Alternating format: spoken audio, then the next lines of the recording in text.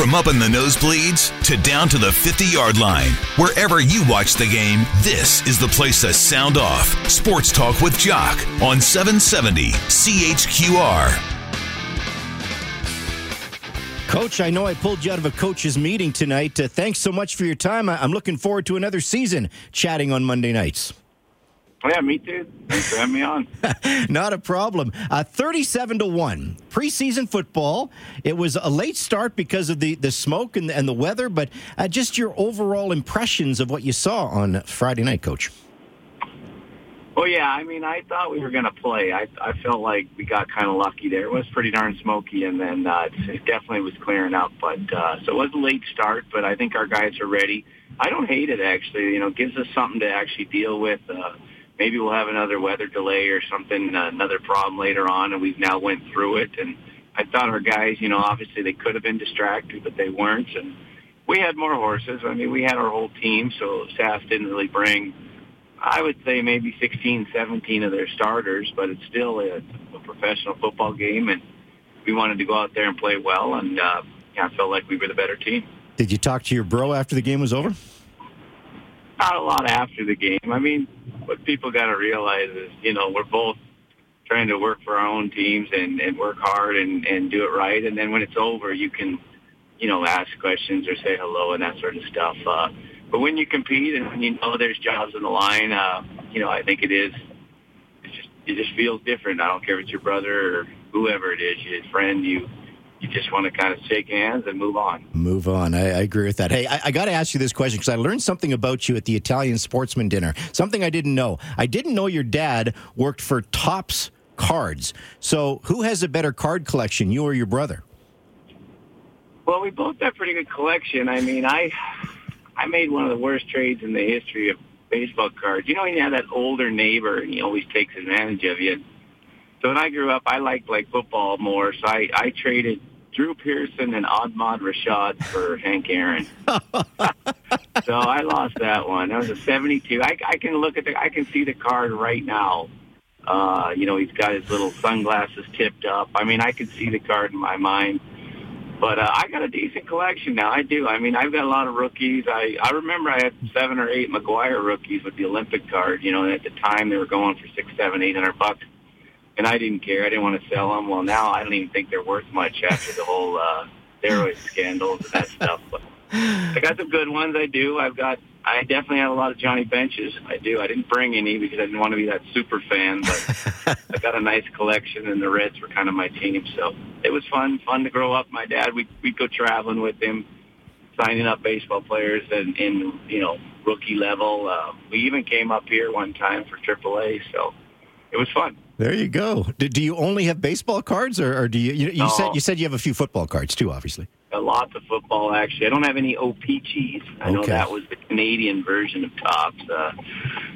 But I got lots of, you know, football was kind of my favorite sport, but baseball was where the money was at for cards. And he did collect, or I got free baseball cards because he was, you know, could give them out, but I had to buy my own football. But once you're into it, certainly you're into it. And you know what? I don't know if it's that popular anymore, but I definitely still have a lot of cards. As kids, we'd put them in our bike tires. We'd play games with them. It wasn't about keeping them in great shape, unfortunately.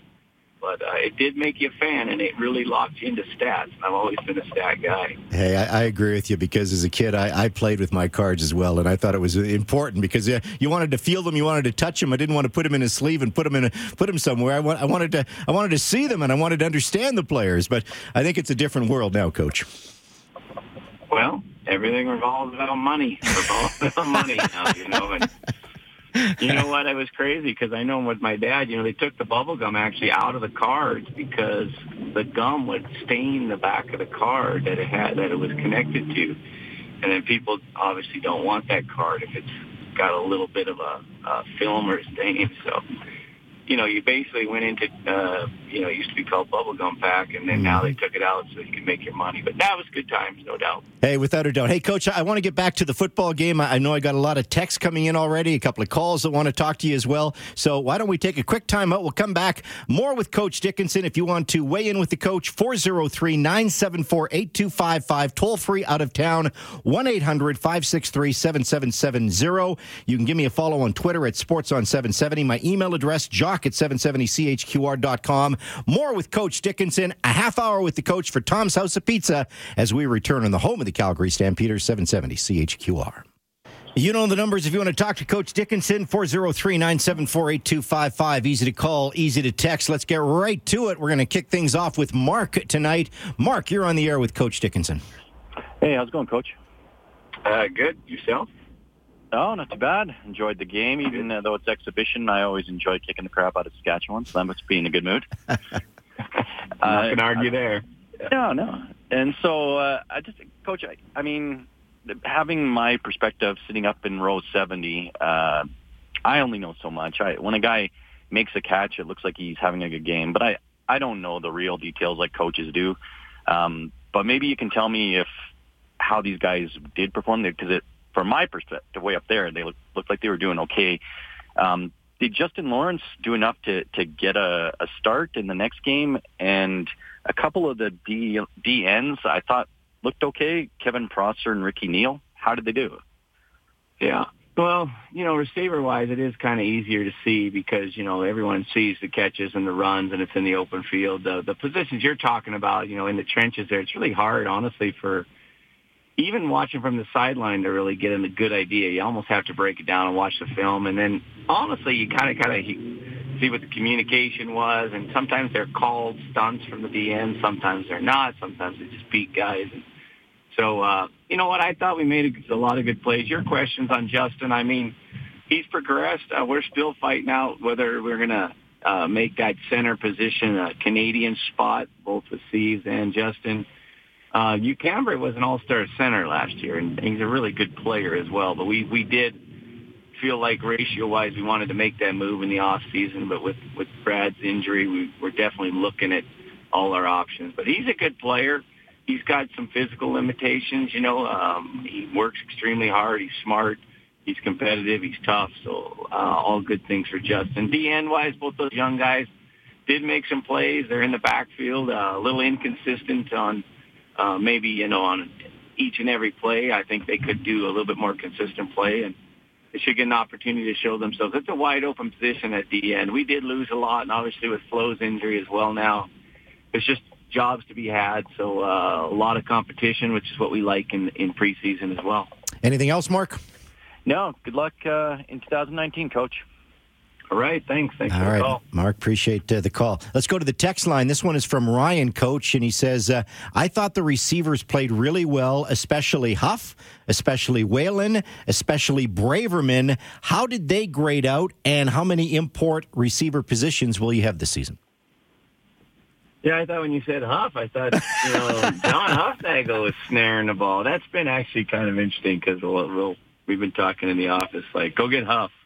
And some people get confused who we're talking about. But, no, all three I thought were quite good. We have a lot of jobs available again. It just seems like that's going to be the common denominator is that there's jobs available. And you won't be able to keep them all, but, we're pushing the vets, too. We just don't have a lot of vets. But I felt like we looked like explosive. I thought they caught the ball well. There were some nice routes. There was a lot of catch and run type of plays. Braverman had that big one. It was 56 yards.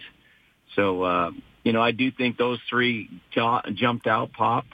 Maybe some others will pop this game. We're going to try to give everyone a shot and then ultimately try to field the best roster we can. Well, with the receivers, I was impressed with Reggie Begelton early because coming off that broken arm, that's a tough injury, but he certainly responded. Listen, Reggie has been a good player when he's played. He bid his time. To be honest, I think he would have, been a breakout type of all-star type of guy last year. And you can't fault him for his work ethic, his strength. Just got a little unlucky. And to be honest with you, I think Reggie has solidified us, to me, him and Eric, There are vets. There are two guys that are locked in, and everybody else. So we kind of just have to battle and see where it goes from there. Yeah. Another question just coming in from David, and David wants to know a little bit about the running backs. He says, I thought the young running backs, Galloway and Holmes, played very well. How is their blocking, and does this put pressure on the vets next week? I think we need to see Kadeem. I think we want to see Kadeem play. There was decent production. Don Jackson didn't play as well. So I do think the running back position has some openings. It's a tough spot, though, to be honest with you, because Don's kind of our lead back. Terry Williams is very explosive and a good player. We are still trying to get younger and push those guys, but certainly felt like that was a position of strength on our team. Will Don Jackson and Shane Bergman be good to go for Friday night? Shane for sure. But I think Don should be. He looked good today. He's got a muscle pull. Those fast guys. I didn't have any muscles to pull, but those fast guys, sometimes those muscles can flare back up. But Shane was just maintenance. He's got some hips, as you get older, obviously you want to keep things working, and so we just used it as maintenance. He'll be good to go. Yeah, fair enough. Garrett, a question on the text line. He says, Coach Dickinson, how was your experience in Mexico and Europe recruiting CFL players? What were some similarities and differences in how they approach the game of football? Did you learn things that you could apply to the CFL game? Well, we didn't go to Europe. I guess that might be at 2020. But Europeans came to us. So the Europeans came to the CFL Combine, and we only had 17 guys, and talking to their coaches over there, it just wasn't put together quite as effectively as it can be because of the short timetable. Our Euro guy didn't even show up. He actually went to the airport and just doubted whether or not he wanted to come all the way to Canada, and that was a tough pill for us to swallow. We thought he was a pretty good football player. But the Mexicans, that experiment was fun for me. I loved it. I thought they took it serious. I mean, we did a draft down there. They're in their suits, and they are fired up. And they were excited for an opportunity to come to Canada and see what they can do. And I think all three of our guys have fit in well. They practice extremely hard. Our kicker is still working on his English, but the other two speak English quite well. And, I think they can have a positive impact on our team. It's going to take a while for them to maybe work their way into starting positions, let the talent level grow. And I don't know if it'll ever happen, but I think it can. Mm-hmm. I think the guys have fit in well and are a positive addition to our team. Can they play teams? Not the kicker, obviously. Well, the kicker can. I mean, we're going to give him another shot, too. We're trying to convert a D lineman into an offensive lineman, and that's not easy to do. We've tried it in the past, too. And the reason for that is because we feel like we're always short going into a game with offensive linemen. Usually we just go in with 6. And if we can find a way to get the 7th offensive lineman, the global position, I think that could take some stress off of us. But it's one of the toughest jobs to learn. I think quarterback's the toughest. And offensive line is the second toughest. And you're trying to build somebody that's never done it and playing against some of the great athletes in the world. But that's just Guillermo I'm talking about. He's working hard, and he'll get some more snaps this week. He does have to improve, but their attitude is just refreshing. And I'm telling you, we call it a grind training camp. Well, these guys come back and they want to be every single day. You can tell they want to be there. It has certainly been good for our team. I know you don't like to single out individuals, but I do want to ask you about Nate Hawley, because not only did he have a very good game with some nice numbers and some nice stats and made some impact plays, but he was a great interview in our post-game show afterwards as he was named our defensive player of the game. Your thoughts on Nate? Well, I think he's just a kid that came in a little bit late to camp, and we had our eye on him for 2 years. He's a strong safety out of college, which basically is like comes down to the box and can help out in run game in the U.S. game, but he can play high and cover guys. He made some great interceptions covering our backs. Maybe he was a tweener NFL-wise. He's fitting in well as a will linebacker here, and we do think we lost some good linebackers, obviously Alex and Therm, but I was happy with our guys, and I think Nate is one of them that stepped up. And, sometimes guys just need an opportunity. And he certainly took his opportunity and ran with it, because I thought he was excellent as well in that preseason game.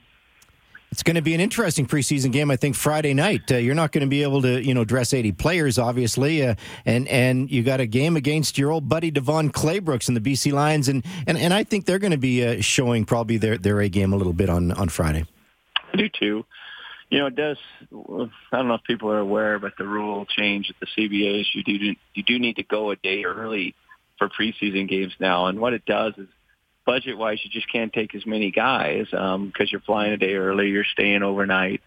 And so you can see, I really feel like the visiting teams have been getting their butts whooped this year because they've kind of made it like we did, that your home fans should, you should play your players for your home fans. And we did that, and I think they'll do that. So opportunities will be there. We'll certainly leave some guys home as well. But I want to warn our guys that we're going into a hornet's nest there, and we need to be ready and go not only try to win a game, give me your best performance, make my decisions tough. Coach, great start to the season. Really appreciate your time tonight. Look forward to doing it again next Monday night. Thanks so much. Okay. All good, Jock. All right, you betcha. Care, Coach bye. Dave Dickinson, half hour with the coach. We do that for Tom's House of Pizza. Jim, sorry we didn't have time to get to your call. You called a little bit late. Call back next week, and we will go from there. When we come back, more Stampeder talk and a little NBA talk. We're going to hook up with Moses Waldu from Global Sports. This is 770 CHQR.